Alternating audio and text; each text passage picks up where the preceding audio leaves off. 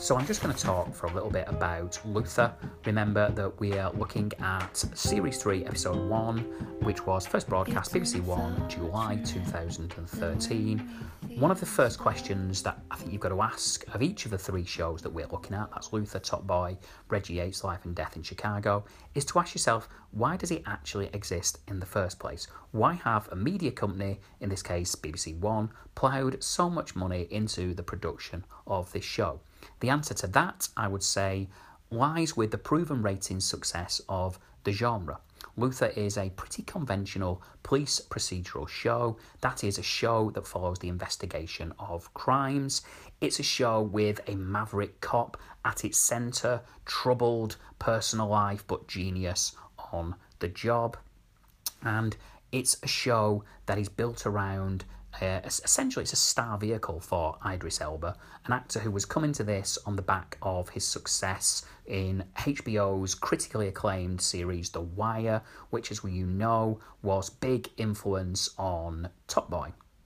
If you can get a good understanding of the genre, that should inform your analysis of representation, and that should inform your analysis of narrative. So to grasp the genre is to grasp pretty much everything there is to grasp about this show.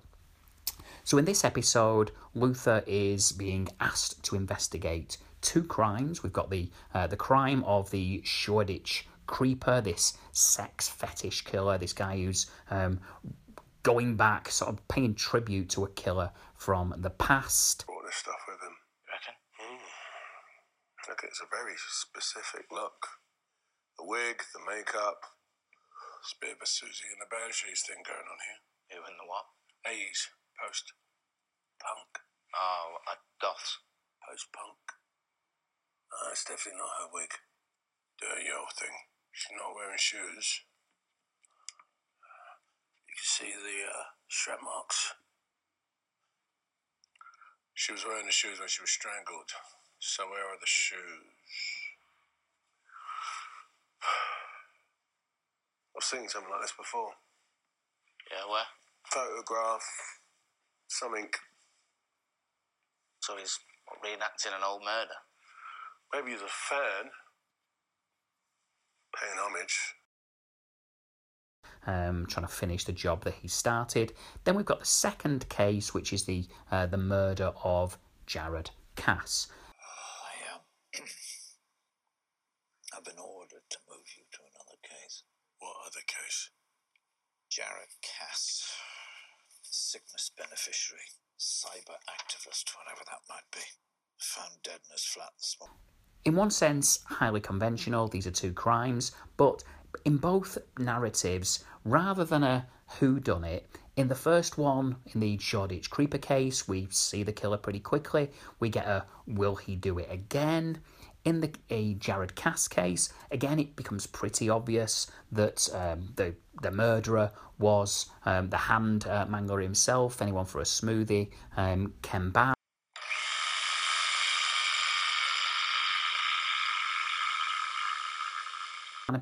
And the question doesn't become a whodunit, but a will Luther actually charge him for doing it? So they both kind of subvert the narrative conventions within of this particular genre. But two cases for Luther to crack. The second case, of course, is also the Jared Cass case, is also the vehicle by which Erin Gray and George Stark will monitor whether Luther is corrupt.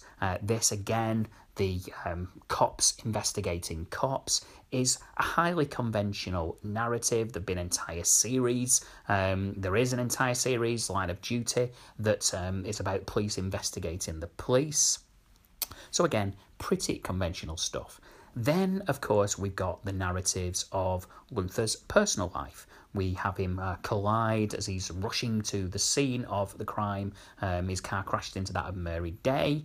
That begins this kind of exchange of phone calls. That culminates at the end of the episode when Luther makes her materialise just at the click of her fingers. She wanders through the mist on top of his apartment, having quickly made herself over in about 30 seconds. And we can imagine 30 seconds later, the clothes that she put on have put themselves off again. The name Luther comes to my granddad. You chose him. Why? For love. That's gotta be just about the best reason to do anything, doesn't it? So, is it too late for that drink?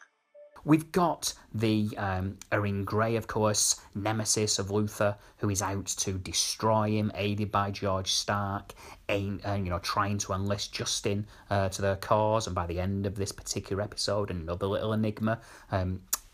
Justin has sort of the doubts within his mind have grown, so that he, is temporarily sides himself with Erin Grey and George Stark. We've got Luther's boss, Martin Schenk. Often within these police shows, it's a narrative for there to be great conflict between the boss and his maverick charge. Not the case in this series, of course. Martin Schenk, very much a supporter of Luther's, but he is troubled, he's worried by his maverick cop, his sort of, surrogate son, if you like.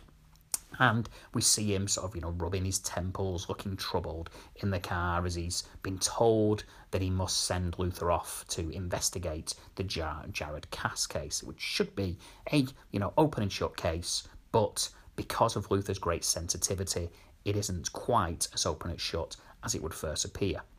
So, highly conventional stuff on the whole.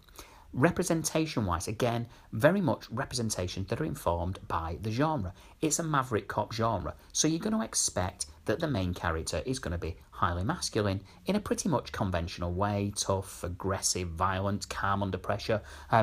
Luther is all of those things, of course, but he's not just brawn, he is also a brain, he is also a heart, he is highly sensitive. We see that in the way he deals with Ken Barnaby. We see that in his troubled personal life. He is not just a set of muscles, it's a heart and a brain as well. We get some, again, for the genre, pretty conventional representations of femininity.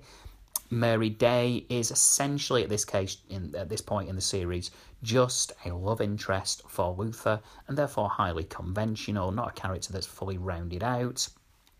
Then we've got Erin Grey.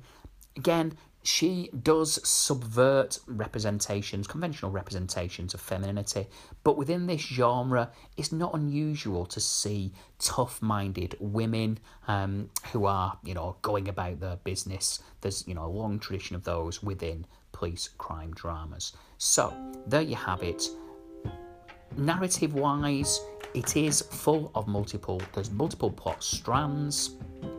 We've got the personal life, we've got the crimes to be investigated, we've got lots of mini enigmas, little problems that Luther has to solve, and that he solves through his absolute genius, of course. We see that as he, when he first of all goes to the first crime scene, and he can just, with this amazing photographic memory, just rifle through images in his mind and come up with reference points from decade-old crimes. We've got his ongoing personal life, and we've got the friction with that materialises with Justin, but we've got his sensitivity around the Ken Barnaby case as well. Mostly highly conventional. Remember, an understanding of the genre should lead you to an understanding of the show as a whole. Okay? I'll be back anon with some thoughts on Top Boy and some thoughts on Reggie Yates, Life and Death in Chicago. For the ones that feel it the most, look at her with her eyes like a flame.